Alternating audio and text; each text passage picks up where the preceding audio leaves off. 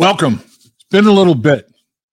Going to do a little live stream in the trenches with Dave Lapham, brought to you by First Star Logistics. As always, in our unbelievable studios that First Star Logistics has for us, and we feel honored to be in a place like this. And if you want to be part of First Star Logistics, I implore you to do so. We're all about team here. It's all about we, us, not I, me. Great way to make a living, great company to work for. Explore an opportunity at First Star Logistics, why don't you? Be well worth your time. Hopefully this will be well worth your time. I'm looking forward to it. You guys are very knowledgeable football fans. Always love to hear your points of view. Always ask very, very good questions, very, very astute comments as such. And this football team is on a roll. Capital R, capital O, capital double L, roll time. 6 straight wins. One of the reasons why in those 6 straight wins, the offensive line's given up a total of 8 sacks. Offensive line play has been much, much more solid, much, much more in rhythm. They have a good feel for each other. They have a good feel for what's going on, and that allows Joe Burrow and the skill players to eat, to get big numbers, and the offensive line lives vicariously through the success of those skill players. And how about the Bengals defense? How about Lou Anarumo? He is a second half genius. He had the GOAT confused. On the interception Trey Flowers had, he had the GOAT totally confused. He trimmed the GOAT's ears. I mean, the GOAT, the greatest of all time, became the GOAT of the game. The GOAT had 4 turnovers. 2 interceptions, 2 lost fumbles. One of them on a simple handoff that squirted out of his hands. I mean, I'm not saying he was rattled, but didn't play well. I've never seen 4 straight possessions end in a turnover. And the one prior to that, the first one to start the second half, was a miscue on the punt team. And Darren Simmons, Mr. Detail, during pregame warm-up, sees Giovanni Bernard as their personal protector on the punt team. He's like, Gio hasn't done that all year. This is the first game Giovanni Bernard's the personal protector. He tells his punt team, watch out. They got something cooking with Gio back there as personal protector, running back with the Bengals and with the Tampa Bay Buccaneers. So he had his guys zeroed in. Chris Evans, Mike Thomas zeroed in. Gio calls off the fake punt, but everybody else ran it. Center snaps it to Gio. Gio's not ready for it. Fumble. Everybody blocked because it was 4th down and less than a yard, but they were backed up. Gio got out of it, checked out of it. Nobody else heard that. Everybody blocks for the fake. The punter fakes like he got a bad snap. Everybody's going through the fake except Gio. Gio's waiting for the punt. The ball ricochets off his hands and his helmet. That was the first takeaway. And it goes on a loss of downs because it was 4th down. And the drive did not end with a kick. They didn't punt it. They didn't kick an extra point or a field goal. So they got a 4th down stop on that one. And then 4 straight turnovers by the GOAT. 2 interceptions, 2 fumbles. Unbelievable game. 3 games in the National Football League last week. Teams came from behind by 17 points or more. The Bengals were one of them. How about a 33-point deficit? Biggest deficit in NFL history is overcome. Wow. The Indianapolis Colts. Frank Reich had the biggest come-from-behind victory in pro football history with 32 points when he was quarterbacking the Buffalo Bills and with Jim Kelly as the primary and Frank Reich was the backup, had the big come-from-behind win. The football god said, Colts, you fire Frank Reich, maybe unnecessarily, you're going to suffer. They have a 33-point lead. And the team that he coached gets beaten with that 33-point lead. So I guess the football god said there will be justice served here. But we digress. But there were only 2 games in the NFL last week that were decided by double-digit points. The Bengals were one of them.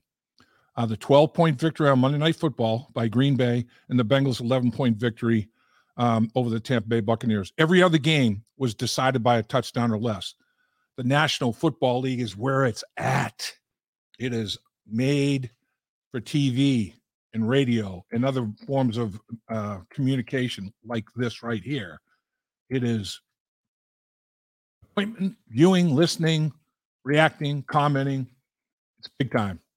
no doubt about it. And we want to get your comments and thoughts about the Bengals, the NFL, whatever's on your mind. So we want you to, if you haven't been part of this, hit the like button to subscribe, be part of this. We'll get it going. How about if we started off, Dave, with well, we got to start Yash. We got to start with Yash. Yeah, Yash is always with England. us on our live stream. So first, he had a comment. Yeah, he was Who Day from London for the first time in a long time.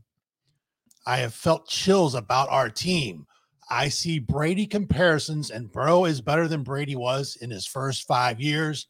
A ring and MVP would assure it. Yeah, Brady got a ring pretty quickly. And honestly, the comparisons, Bill Belichick did not let Brady do anything. Bill Belichick in the early years of Brady's career said, son, do not screw this up. We have a great defense. Do not screw this up offensively. He did not ask Tom Brady to do much. The Bengals, on the other hand, realized the talent that Joe Burrow has. Tom Brady was the last pick in the 6th round who fought and scratched and clawed to make the football team. And then the story is storybook thereafter. Joe Burrow came in the league as the first pick in the draft. The Bengals knew that Joe Burrow was a hell of a player from Jump Street, and they are asking him to do a hell of a lot more than Bill Belichick asked Tom Brady to do. And the era of football is so different as well. After all, Tom Brady's been in the league 23 years. That's just mind-boggling. But I'm getting chills about this football team as well. 6 in a row is hard to do at any level, Pee Wee football included. To do it in the National Football League. And they're home for their final 2 games after this encounter in Foxborough against the Patriots. They haven't lost since the opener at home. They haven't lost since the Pittsburgh Steelers fiasco when they turned it over 5 times at home. And the crowds have been phenomenal. 12th man. I'm getting chills. I'm getting chills thinking about it. Because you got the Buffalo Bills on Monday Night Football, and then the Ravens to finish the season. That'll probably be Sunday Night Football. Who knows? It's going to be crazy down the stretch. This team is operating at a very high level. So, Yash, you're right, man. You are the man. And then Yash follows it up. And I think a question a lot of people are having. Yeah. My question for today is how will manage to pay the guys, Pratt, Burrow, Higgins, Chase, etc.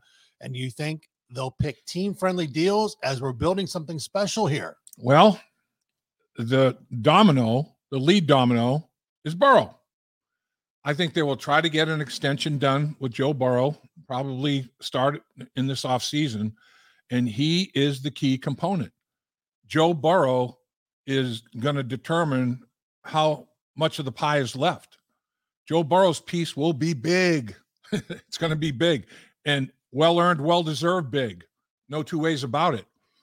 If Joe Burrow decides that he's going to take a little bit of a hometown discount and save a bigger portion of the pie for other players, then we'll see. Joe Burrow, like everything related to this football team, is the kingpin. He's the key. There's no doubt about it. Joe Burrow's contract is going to be massive. And again, he's earned every nickel of it. How much is left for other guys? Will other guys say, you know what? Well, if Joe's going to be here for another decade or more, I might want to try to stay too. Maybe we can work something out. It's going to be, but other players, they don't really care who the quarterback is. They don't really care who the teammates are. It's like, yep, this is a short-lived window. The average career is only 3 years. It's not 15 or 20.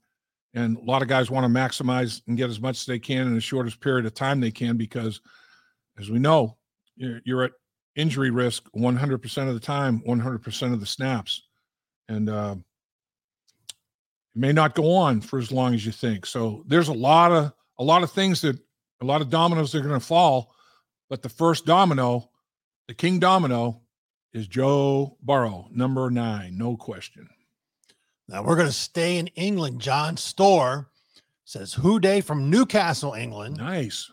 Great to hear Lou Anarumo on the show most weeks. Mm-hmm. We appreciate Lou taking the time out of his busy schedule. People don't realize how busy that man is. Oh, and Brian Callahan as well. Both of those coordinators every single week.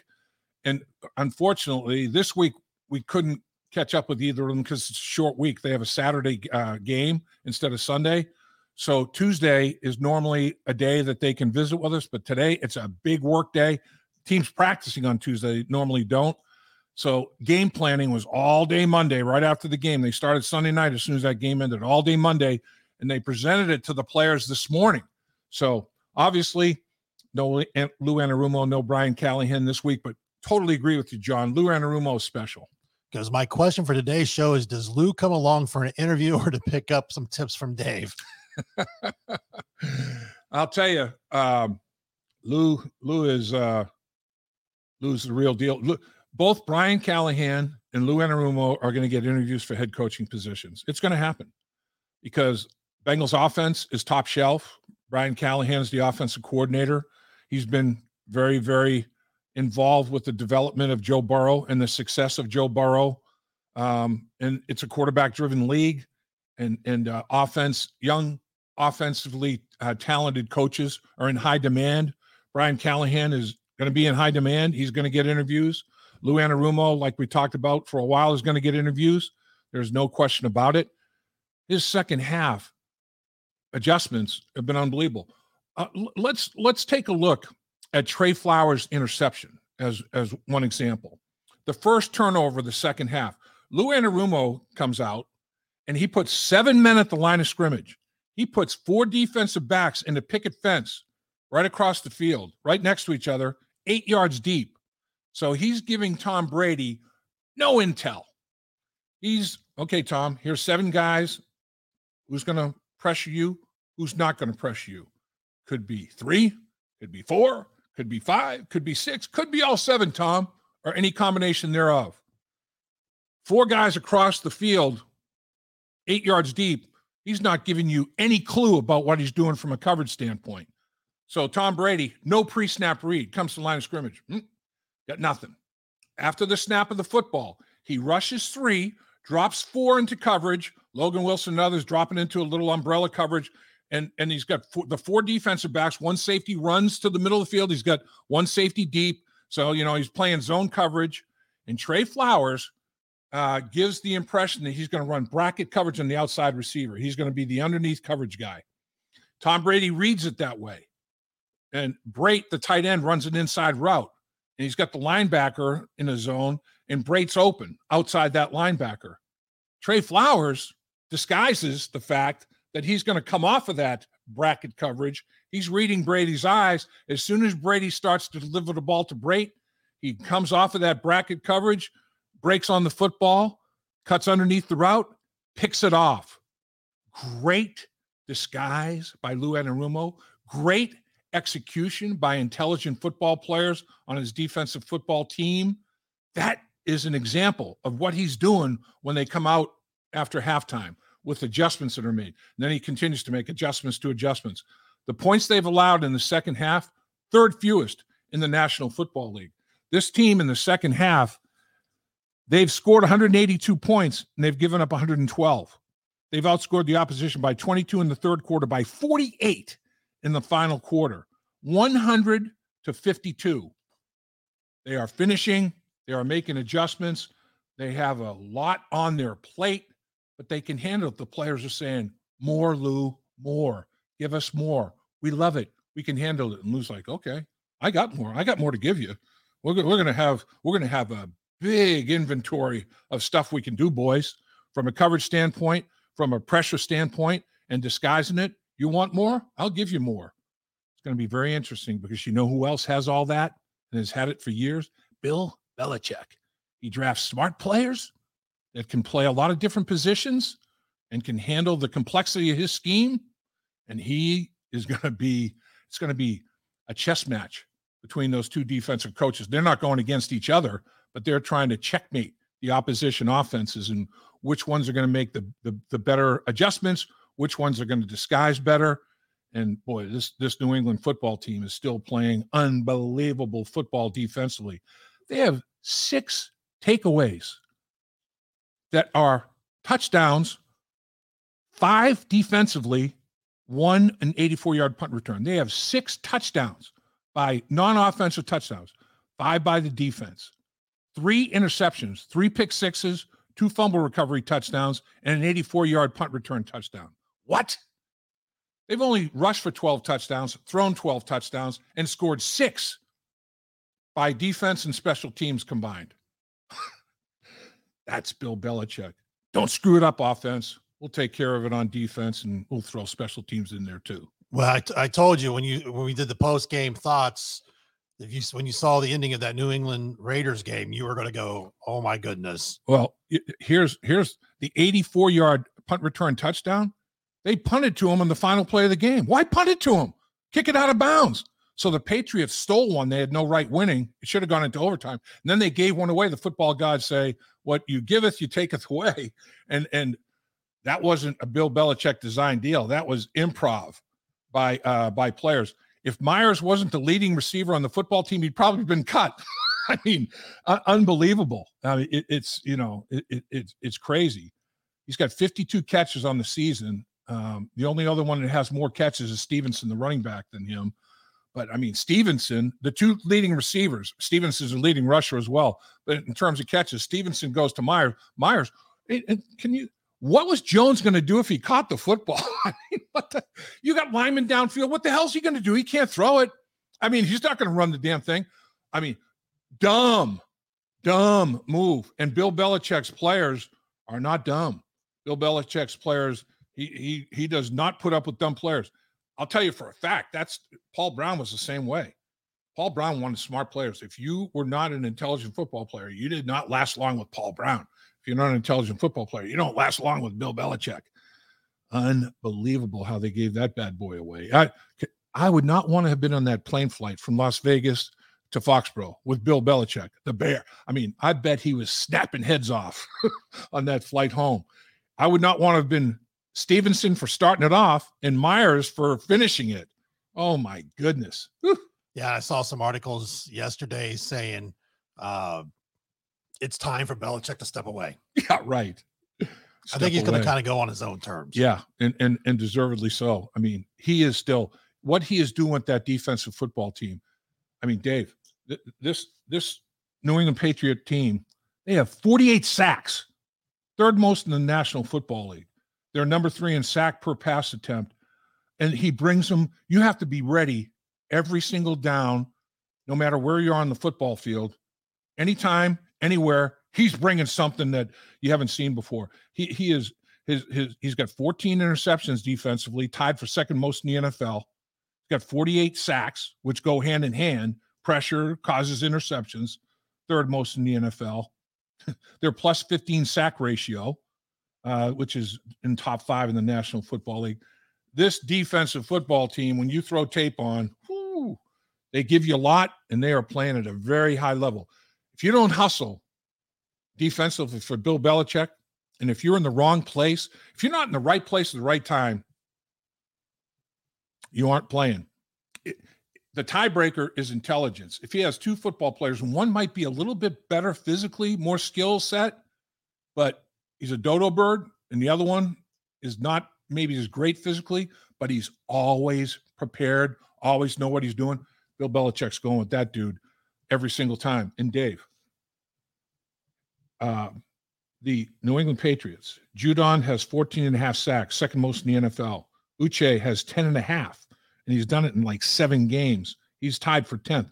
The only team in the NFL that has 2 sackers with double-digit sacks, the only one. And then they have a guy with 6.5, Wise. The only team in the league that has 3 players with 6.5 or more. The Bengals' leading sacker is Hubbard with 6.5 sacks, and he may not – I don't think he's going to go with that calf problem, but, I mean, he brings it from everywhere. They're getting good pressure out of a 3-man rush, never mind his crazy pressure packages. Bengals O-line in New England with that crowd noise and everything that Belichick does, recognition and being able to communicate it once you see it is going to be big because they're loud. Their communication between offensive linemen to each other, offensive linemen to the quarterback to the offensive line, quarterback to the receivers and skill people, all that communication, whether it's verbal, nonverbal, hand signals, a wink, a thumbs up, whatever it is, they have to be on point because that's what Belichick counts on, is that frenzy. I mean, I can't hear myself think.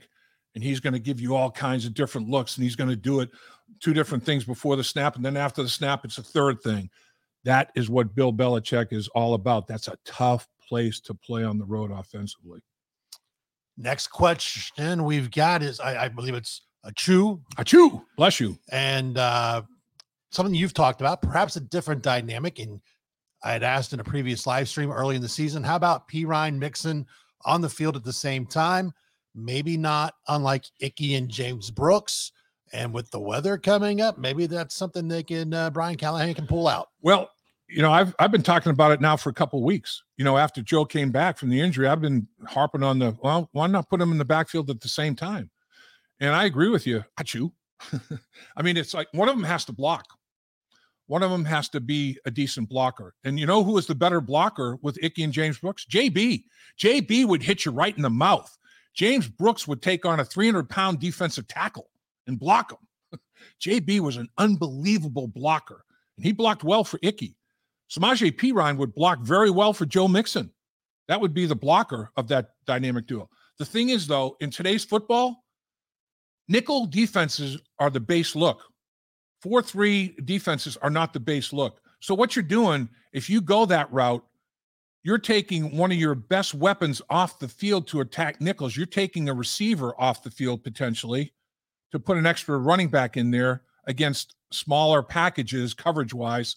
So you're taking one of your weapons theoretically. My feeling is you got them outsized. If they're going to go nickel, that's even better.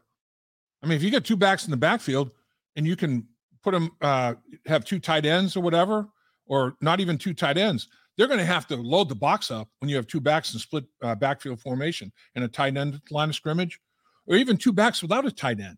They're going to have to take care of the box a little bit more. I think it creates more opportunity. So I'm for it. I've been banging the drum for that since Jump Street, since Joe came back.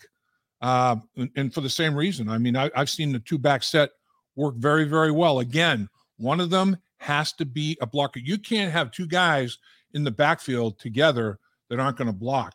And Samaje Perine will block them running it, and he is as good a pass protector, blitz pickup wise, as there is in the league. So, the other thing is both of those guys have detached and been in the slot, the outside receiver in a formation. You get running backs on those guys. They run good routes and catch the football. You get mismatches, running backs, safeties, whatever. Linebackers, I should say, on the running backs. Safeties, not as good a mismatch in the passing game, obviously. But linebackers, any back should beat a linebacker one-on-one, particularly detached in space like that. So if you can get those kind of things, again, a lot of times they don't go 4-3, though. They'll base defenses nickel, so they can get a defensive back out there. And that's not a favorable matchup. You don't do that then. If they go nickel, hunker down, keep everything between the hash mark, pound them. You have a size advantage. Run the football. You're dictating to them. They're not dictating to you. You're dictating to them. They have to make a determination what they're going to do from a personnel standpoint. You're not saying, oh, they're going nickel, I'm going to sub this in. You're going 2 backs, and you're making them make decisions. I like it as a little bit of a mix-up. You can make arguments either way. And the interesting thing is, all right, well, if you're going to put Perine in there as a 2-back with Joe Mixon, you're taking out Tyler Boyd, you're taking out T. Higgins. What receiver are you taking out of there?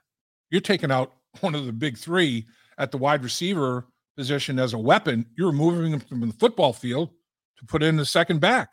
Those are the decisions you have to think about, not just in the running back position, but how does that, kind of ripple effect to the rest of the formation and the personnel in that formation. And if you do it, I'm not saying do it all the time. I'm not even saying do it that much, but just every once in a while, mix it up a little bit, give a defensive coordinator more to prepare for and his players more to prepare for. Have it in the arsenal. I would show it. So when you're studying tape from the last 4 games, oh, damn, they put them both in the backfield at the same time. We got to account for that. You're taking practice time away from them to prepare for that. That's what you're trying to do. That's why Bill Belichick, Lou Anarumo, that's why these guys are so hard to prepare for. You don't have enough hours in the week. I mean, to show everything that they do. I mean, it's like if you can splinter their preparation, and it's like, oh my gosh, they do this from 15 different looks. Oh, which one are we going to get? That's the angst that you start to create. And that's what it's all about. Dolores, another of our regulars. I'm sure she meant to say, "Who day, y'all?" Yes. I just want to know, when is the next Keys to Victory so I can have a brunch and get all fancy with it. And we're glad you watched the Keys to Victory. And what we try to do with those is release that at least a little bit, about 24 hours before kickoff each week. So this week with a 1:00 kickoff, that will be released probably Friday morning. Okay, that's good. Yeah, and Dolores, I'll probably order myself some kind of an omelet or something to honor you with your brunch. I'll have to have something at that same time, like a late morning omelet or something like that on Friday prior to the game. I'll be able to work that out. Maybe get that done in New England. Just order up something. I know a couple of places I can go in the New England area to get a nice little brunch myself. Yeah, Michael says, love those Who Day chants on an opponent's field. Big. And it was loud and clear on the television. Big. That was huge. Honestly, as we're busing to the game, I go on the team bus, and I always go on bus one. I like to get there early. I like to get myself set up with things in the locker room for the post-game show, the equipment's all that kind of thing, and then do some final preparation, get my flip card, squared away, all that kind of stuff, and then go out in the field and see what's happening, who's warming up, what injured player is out there, trying to get something done. And from that standpoint, Mike Hilton had a really, really good workout down in Tampa Bay. He wanted to play. He is definitely playing against New England. In my mind, there's no question Mike Hilton's going to be able to go. He'll be an injured guy that is back for this football game. But yeah, it's all very big, all very important. Couple people with questions. One Nation Underground, do we clinch a playoff spot with a win on Sunday? And then Zach, basically, we can clinch on Thursday if the Jags win. Yeah, I mean, bottom line is one more victory. I think they clinch no matter what, a playoff spot. And if the Jags win, they want to do it on their own. They want to control their own destiny. And right now, if they go 1-0 3 more times, they're guaranteed a number 2 seed. If they go 3-0, 1-0 3 more times, and Kansas City loses one game in the last 3 weeks, they're the number 1 seed because they have the tiebreaker with Kansas City. So they're guaranteed, if they win every game out, which is no easy task, New England's going to be a tough chore, particularly after the way they lost that football game. Bill Belichick will be grinding them this week, and they're going to come out and play hard. And it's going to be a very, very tough battle. I'd be surprised if it's not. And then all you have left is Buffalo and Baltimore. So that's not an easy test. But if you do it and Kansas City stumbles, you're the number 1 seed. If you win the remaining 3, worst case scenario, the number 2 seed. Ain't all bad. You control your own destiny. And this team has already won as many games as they won last year. They've already got their 10th win. They went 10-7 last year. See how many more they can accumulate. See how high a seed they can get. 2 of the 3 times the team went to the Super Bowl, they were the number 1 seed. Super Bowl 16, Super Bowl 23, we were number 1 seeds. Super Bowl 56, they were number 4 seed. They were the last seed. They had the division winner with the worst 1-loss record. But they won a couple of road games, first time ever in franchise history, road playoff victories, and they got themselves to the Super Bowl. Yeah, One Nation Underground followed it up. If we clinch, do we sit our starters the rest of the way? I think there's too much on the line when you have a chance to get that 1 seed, and still you want to win that AFC North crown. Yeah, and I think if you clinch a playoff spot, that's all well and good. I don't rest starters if I clinch a playoff spot. No way. I mean, you got to. You don't say, okay, we're in the playoffs. We don't care what seed we are. No. I mean, if they beat Buffalo and if it's a situation where when they play the Baltimore Ravens, the only way I rest starters is if I can't improve my standing. It's like, all right, I go into the last game of the season, and no matter if I win or lose, I'm going to be the number 2 seed, or I'm going to be the number 3 seed or whatever. then I rest them. But if I go into that last game and if we beat the Baltimore Ravens, we move up from a number 4 seed to a number 3 seed, or a number 3 seed to a number 2 seed. Play. I mean, the reason the Bengals rested their starters against Cleveland last year, they clinched the division. They weren't going to be any higher seed than a 4 seed. The other teams had much better records in clinching their divisions. They couldn't improve their lot. Rest them. Because I agree, you're at 100% risk, 100% of the plays for injury. So the best way to prevent injury, don't play players. But you got to play them to get where you want to go. The only way you don't play them is if it doesn't matter if you win or lose, because you are where you are no matter what. That's when you rest players. Dave, we got to mention we're always grateful to be at First Star Logistics in our studio. Yes. We got some big news coming up. We can't say it yet. We can't show it yet, but people are going to love it. We're going to love it. I've seen it. It's going to be exciting. Yes. But we want to, it's been exciting around here for the last 2 weeks because they're getting ready for the holidays. Yeah. I saw someone won a 65-inch TV. I think one of the employees got a trip to anywhere they want to go for 2. Mm-hmm. Money. I mean, I've seen all sorts of things being given away. They're like 10 days or 12 days of Christmas, whatever they call it. We're not eligible for it, but it's fun to see these people around here. And it's always great to come in here because everyone's so friendly. And we have a great time. We come in. We always love having popcorn ready. That's right. Summertime, we got the slushy machines or the ice cream machine. We have a cooler full of sodas and waters. They take care of us. They do.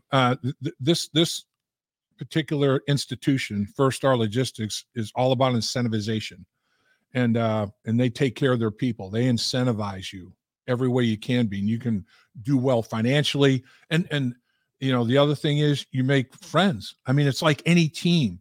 You build relationships. Relationships are built on trust, and relationships you have for the rest of your life are built on trust. And that's what goes on here. And it's really a dynamic place. They take care of their people, and the people take care of each other. It's we us. It's not I me, but everybody does very, very well. And it's a tremendous environment. It really is. Really is. And this time of year, the other thing that First Star Logistics does, as well as any company that I know, they give back. They do it all year. This from a give back standpoint, from a charitable standpoint, from a standpoint of taking care of others in the community that aren't as fortunate, they are as good as it gets on a year-round basis. And then in the holidays, it even ratchets up more. Big hearts here at First Star Logistics, top to bottom. Everybody. Great environment, great dynamic. So, Jatali, what was the vibe on the plane ride home? I've had the pleasure of doing our post-game thoughts and hearing some of the commotion when we do that. In the locker room, they didn't seem as celebratory as I would have thought after the game. All business with this team. Yeah, they take care of business. There's no doubt. But I will tell you, I have to go in there and do a post-game radio show. And the music gets cranked up. When they win football games, you can't hear yourself thinking there. And that music was cranked up. So they were enjoying themselves. But honestly, they expected to win that football game. And even though they had to win it in a way that they didn't expect that they had to win it, the fact that they won that football game, I think, they took care of things that they had to take care of. They took care of business. So, very, very business-like approach in that regard. There's no question about that. And expectations are you go play the way that you practiced all week long, believe in your preparation, believe in the protocols of that preparation, you're going to be fine on game day. And so to them, it was no surprise that they came back and won the football game the way they won it. I think they were more surprised that they found themselves in a 17-point hole and they were losing 17-3 at halftime. I think that was the big surprise to the players. The surprise wasn't that they came back to win the football game. I think they felt like the way they prepared all week and the way that they were ready to perform, that they got the victory. So that speaks well of what they're about as well. Clouds of 7. Hey, Dave times 2. Hope you guys are warm.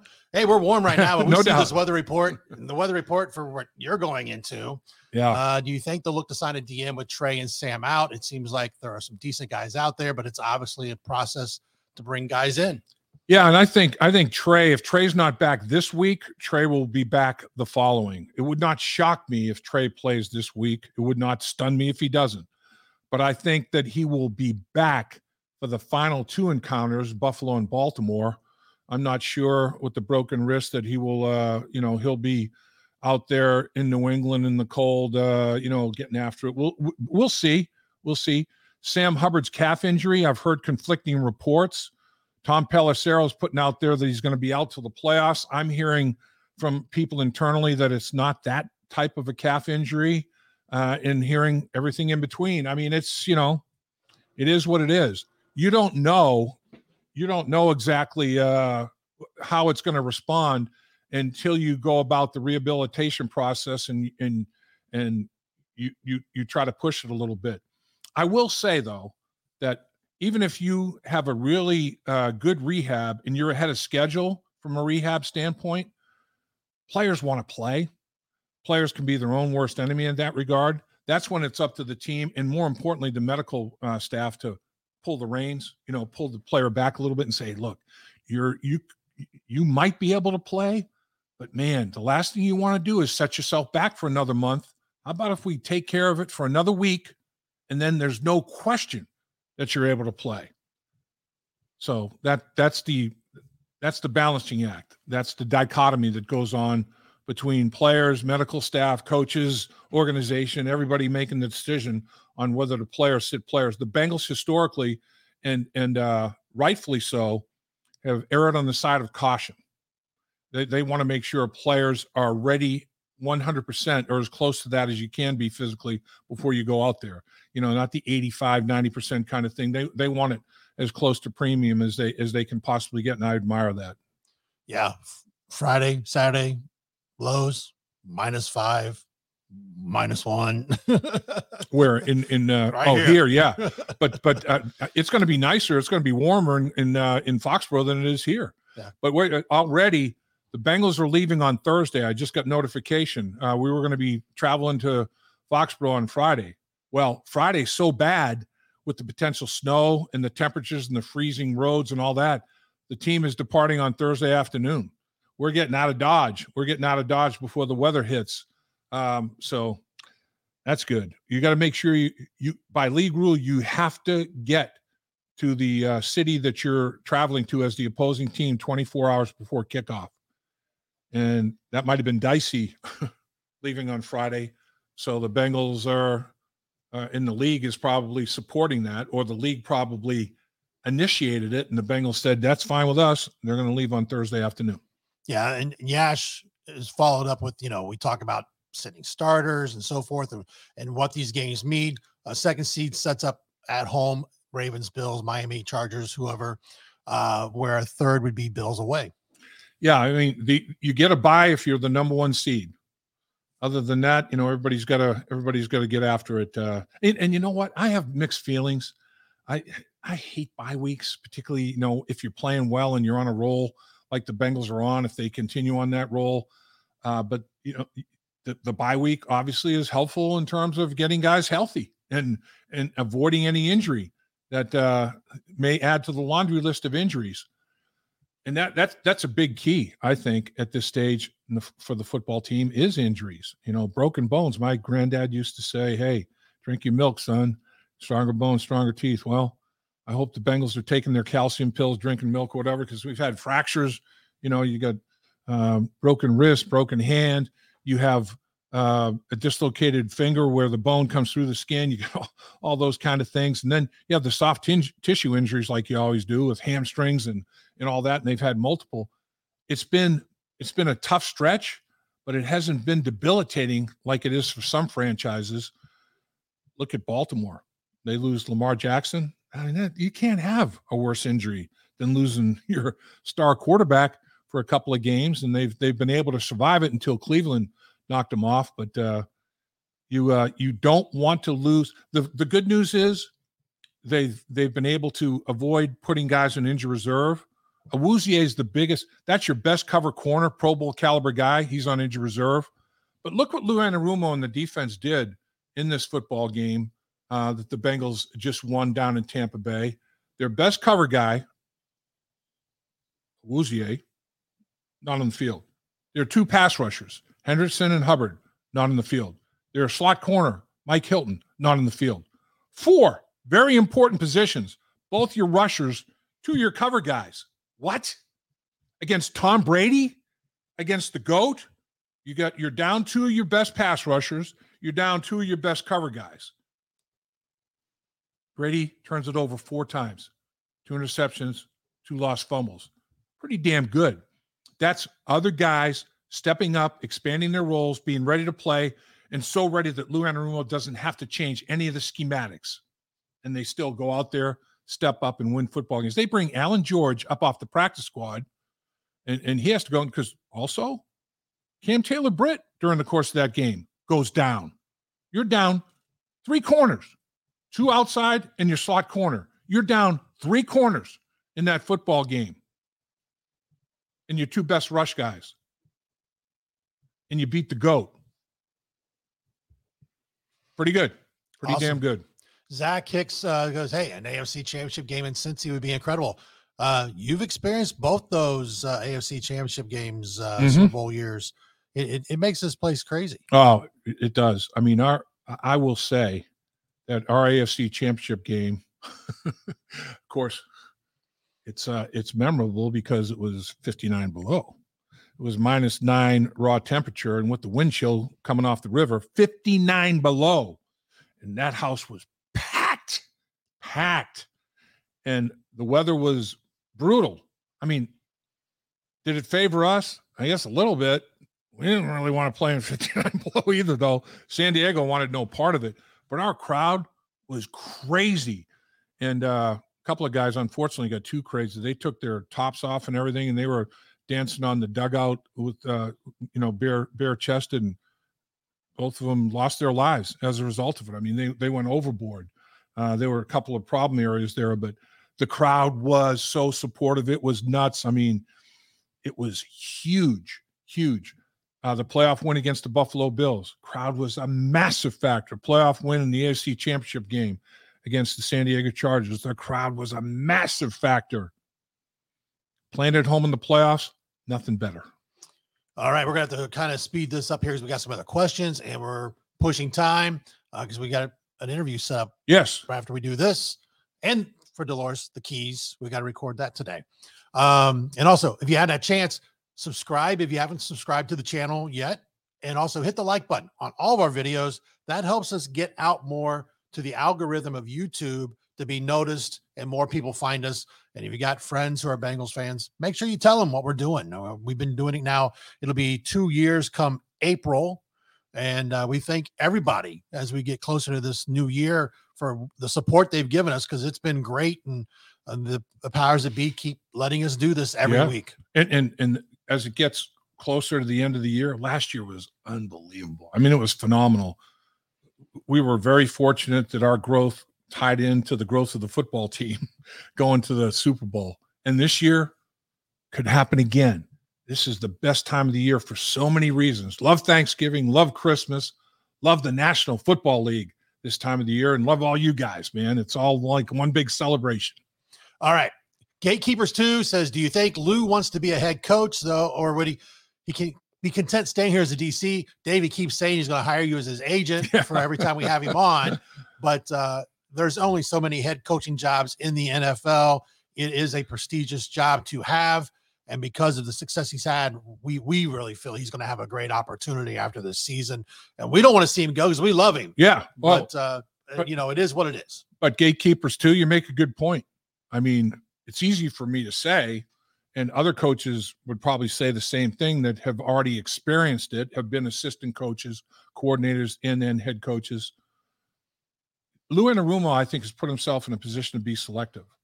If Lou Anarumo gets an interview with a job that looks to be a dead end after a year or two, that they're not in very good shape, They don't have a very good general manager. The team's not put together well. There's not real good organizational support. I mean, it might be better to not jump at the first opportunity if it's not the right opportunity. Stay here, have another run, do it again, and now you have your pick of the litter. He might have his pick of the litter already. And if that's the case, God bless you, Lou. It's well-earned, well-deserved. But if it's like an opportunity that you're not sure about and you wish maybe somebody else would interview you, wait and see. Maybe that person will interview you. If they don't, stay here. If the other team fills that position, if somebody else wants to jump at it. You're a damn good coach. You're a good enough football coach to weigh your options. I don't think, the first thing that crops up, if it's not the best thing, you don't have to take it. You don't have to take that opportunity. You've put yourself in a position to be selective. And it's not bad if you end up being back here in Cincinnati as a defensive coordinator of this football team with the players that you've got in place here and that you've developed and groomed, and they fit you and you fit them so well. I mean, the respect level, the trust level, everything is superior. Not a bad situation to be in. P. Crawley, 513. Hi, Dave. With all the injuries at the cornerback position, do you see the Brass signing someone off the streets? Thanks for your time. Hard thing to do this late in the year. Yeah, I mean, I think that, the Alan George, they brought up from the practice squad. They'll bring him up again. He's still got moves that they can move him up and down. I think he's got another one. And the thing is, like we've talked about through this whole podcast, this live stream, and what we've talked about all year long and earlier today and every day, Lou Anarumo's schematic is not cookie cutter. It's sophisticated. Picking a guy up off the street, all of a sudden it's like, now we can't do everything we want to do because he doesn't know it. Alan George has been practicing with the football team the whole year. Alan George knows the intricacies in and out of what Lou Anarumo is doing. He's a very intelligent guy, graduated from Vanderbilt, played football down at Vanderbilt. That's perfect. You don't bring a guy off the street and ask him to, all right, boy, okay, study up. And I trust that you're going to be able to handle everything that these guys are handling as we've introduced it to them over an entire football season. And they're smart enough to get it, but I'm not throwing it all at them in week one. It's over a long period of time. And you're expecting to be able to pick up a guy off the street and cram it into 2 days, 4 days, whatever days with a guy. I'm not saying it can't be done. I mean, look what Baker Mayfield did. He showed up on Tuesday and started on Thursday and won a game in the National Football League for the Rams. I mean, there's only so many things you can do. They call it different things. You have to unlearn and relearn terminology. But if you can avoid doing that at corner, I'd avoid it. And if you have an Alan George there, and like I said, in my opinion, Hilton's playing slot corner in this football game. It would stun me if he's not playing in New England in the slot corner position. And now Cam Taylor-Britt, his deal, he's got a neck problem. If it's a stinger, it's a problem. If it's a pinched nerve, it's a bigger problem. I've had them both. They're different. They both are painful, but a pinched nerve is much more of a problem to deal with than a stinger. We'll see what he's got. And, the arm is numb in both cases and all that, but the pinched nerve, the arm is number for a longer period of time for more of the arm. I can tell you that as well. So see about him. Boy, we have so many great questions that we're not going to get to today. We apologize. Wish we had more time, but we did have a guest schedule. The talk of Lou or Brian both possibly getting head coaching jobs. We'll leave a lot of people speculating. How do you replace these guys? They've done such a great job. We don't even want to speculate that right now. We got weeks to go. We'll cover that probably in a future live stream. Well, there are guys on the staff that could step up and be promoted from within, and that would be a strong consideration. But you don't know who's going to be let go from what staff. You don't know what staff is turning over because the coach got fired, and even teams that are struggling still have pretty good coordinators to evaluate and go through that entire process. And Maybe we can take a couple more, Dave. I think. More? Yeah, I think we're good with Jimmy. Okay. He'll be cool, I think. Or what time we got here? I got 120. That's what my watch says. 119. Let's go with this one. All right. Zachary Murray. Hi, Lap. Can you dive in more on Volson? He's such a great kid, really going to be around. And we love having him on in the trenches the couple times we've had him. And you get to see him even more.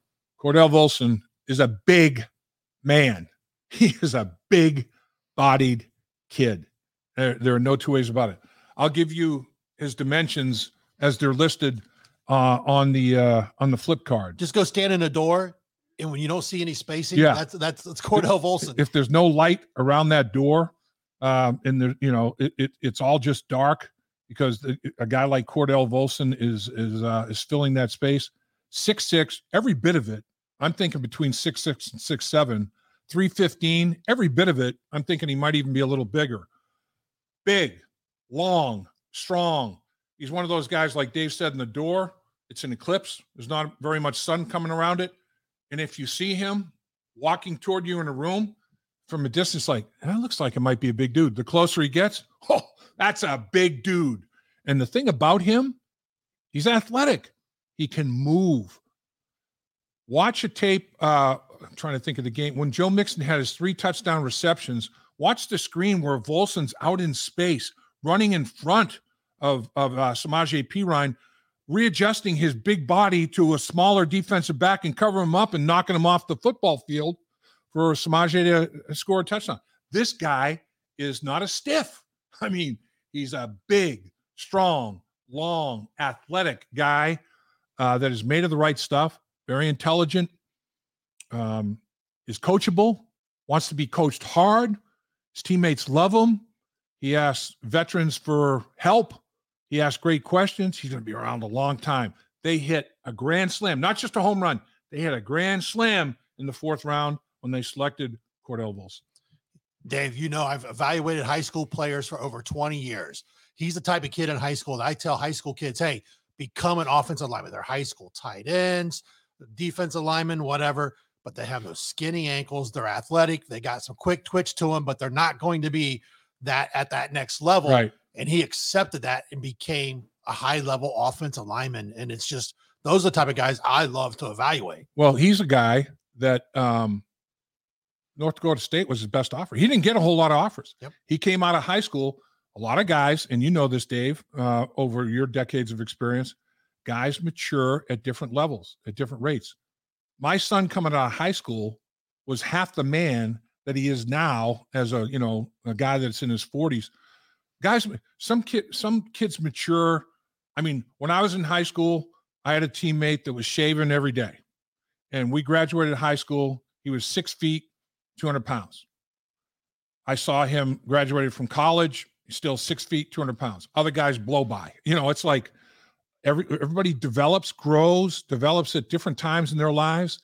And Cordell Volson did a lot of growing and maturing and all that after high school. And schools missed out on this kid. Went to North Dakota State. He was there 6 years. 6 years.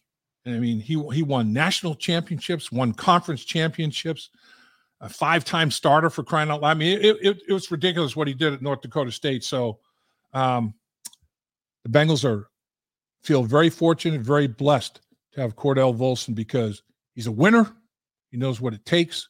He's cut from the right cloth. Player, period. Bottom line, player. Yeah, it's like the kid. It was everyone seen all the stories probably over the weekend where this 12-year-old kid who's got a mustache, tattoos, dominating 12-year-olds. Right. And I go, he's done. Yeah. He's not going to develop anymore. What you see at 12 years old is what you're going to get at 18. Absolutely. And you're going to have some kid who's 12 is going to develop into the next Cook or whoever, top level player, Joe Mixon or whoever. Well, you see a kid that is doing well, and he might not be like all-state first team, this and that, but he's competing with people, and he doesn't even shave yet. Peach fuzz. That's the kid I'm going to go and watch. I mean, he's got miles to go before he peaks, and these others, that's as good as it's going to get. They're going to decline. They've peaked, and they might be on the downside because others are going to blow by them. This might be the hardest question of the day. How can I become an employee of First Star? It's very easy. Yeah. Go to firststarlogistics.com. They have a tab there about careers. Yep. And just follow what they ask you there and contact them. And Robert, they train people. They don't just throw you to the wolves. They bring you in, they train you. It's like you're drafted. Now they develop you, and they develop you into a great player, Robert. Take advantage. But I can tell you, you better be enthusiastic. Mm-hmm. You better have a great work ethic. Be accountable, be reliable. Accountability, reliability, responsibility. Those three abilities are big, Robert. If you're accountable, reliable, responsible, you'll make it. All right, Dave, we're at 125. I'm looking here. Hey, Cliff says he's good at making popcorn. We don't know who makes it, but it's good. Dave's got his little thing. He's already had a whole container today. There you go. Popcorn, just like the movies. Hey, it's big. Big. Thanks, Dolores. Hit the like button. We appreciate that. Again, we want to thank everybody. Zach Hicks, love the fact players have stepped up when someone goes down, need everyone as close to 100% as possible for the playoff run. We totally agree. Yeah. And honestly, I was talking to Zach Taylor a little bit last week about this. And I said, boy, you guys have done such a great job of targeting players that not only have the physical talent, but have the mental talent to be able to absorb everything that you're teaching and installing and execute at a high level because of the physical abilities. He goes, that's what McVay did with the Rams offensively. I was part of that process with the Rams, and we had players that could play multiple positions, just like all the Bengals wide receivers can line up anywhere. That's what they were doing with the Rams. They had players that could line up in a bunch of different positions and do it well. He said, I wanted to do that offensively and defensively. He said, I knew from coaching with Lou Anarumo that his mindset would fit that, and he'd be able to develop that type of thing, multiple players playing multiple positions on the defensive side of the football. And it has paid off huge. I can tell you, though, back in 1974, Paul Brown in 1974 said to me, okay, you're going to be tested on your assignments. Here's your assignments. Your grade is going to be in the upper left-hand corner. The grade of all the linemen is going to be in the upper right-hand corner. I want you to know what everybody's doing, not just what you're doing. I want to know if you pull, is the center reaching? Is the tackle blocking down? Is the fullback flailing? What's going on around you? And he gave me 2 grades, not just my stuff. He wanted me to know what the entire line was doing as a rookie. Then, as I advanced, he goes, left hand is going to be the entire offensive line's grade. The right is going to be the entire offense. I want you to know what everybody's doing. This is back in 1974. And as a result of that, 2 different games in one season, I played all 5 offensive line positions in the same game, 2 different times. I don't think that that's been done. And why was I able to do it? Indoctrinated by Paul Brown as a rookie to see the big picture, not just tunnel vision on one position, one player. Makes a big difference. All right, Dave, it's 128. We have to. We got to go. We apologize. We didn't get to everybody's questions. We appreciate you being with us. Happy holidays, everybody. Exactly. Thank you for, we're going to be back again next week. I don't know if we'll be doing a live stream, but that depends on the scheduling and so forth. But we're going to try to do, maybe we'll try to do one before the end of the year. For everybody at First Star Logistics, for Dave and myself, we can't thank you enough. Again, hit the like button if you haven't done so. Subscribe, tell people, help us keep growing this channel and getting the word out. And again, thanks to First Star Logistics for everything they do, because they make this so enjoyable to come in and do every week that we love doing it. And trust me, you're looking at on camera, the hardest working man in the NFL, as far as my opinion. I don't know how he does it, but he does. And he's always great to be here. And he has a great attitude. And I appreciate everything he's done for me over the course of almost 2 years. So appreciate you, Dave. Appreciate your work ethic and all the abilities we talk about: accountability, reliability, responsibility. That is Dave Burke in spades. It's a privilege to be here with First Star Logistics, and particularly at the holiday season, no doubt. All righty. Thank you, everybody. Have a good, happy holidays. Dave Lapham here, and every day I am grateful for my experience to have played professional football. As a player, I realized self-motivation, leadership, and appreciating your teammates are key. At First Star Logistics, you can use those same attributes to create the life you want for you and your family. Build your future by working hard like I did. You'll see results both on and off the field. Call First Star Logistics today and be part of our winning team. Opportunity knocking.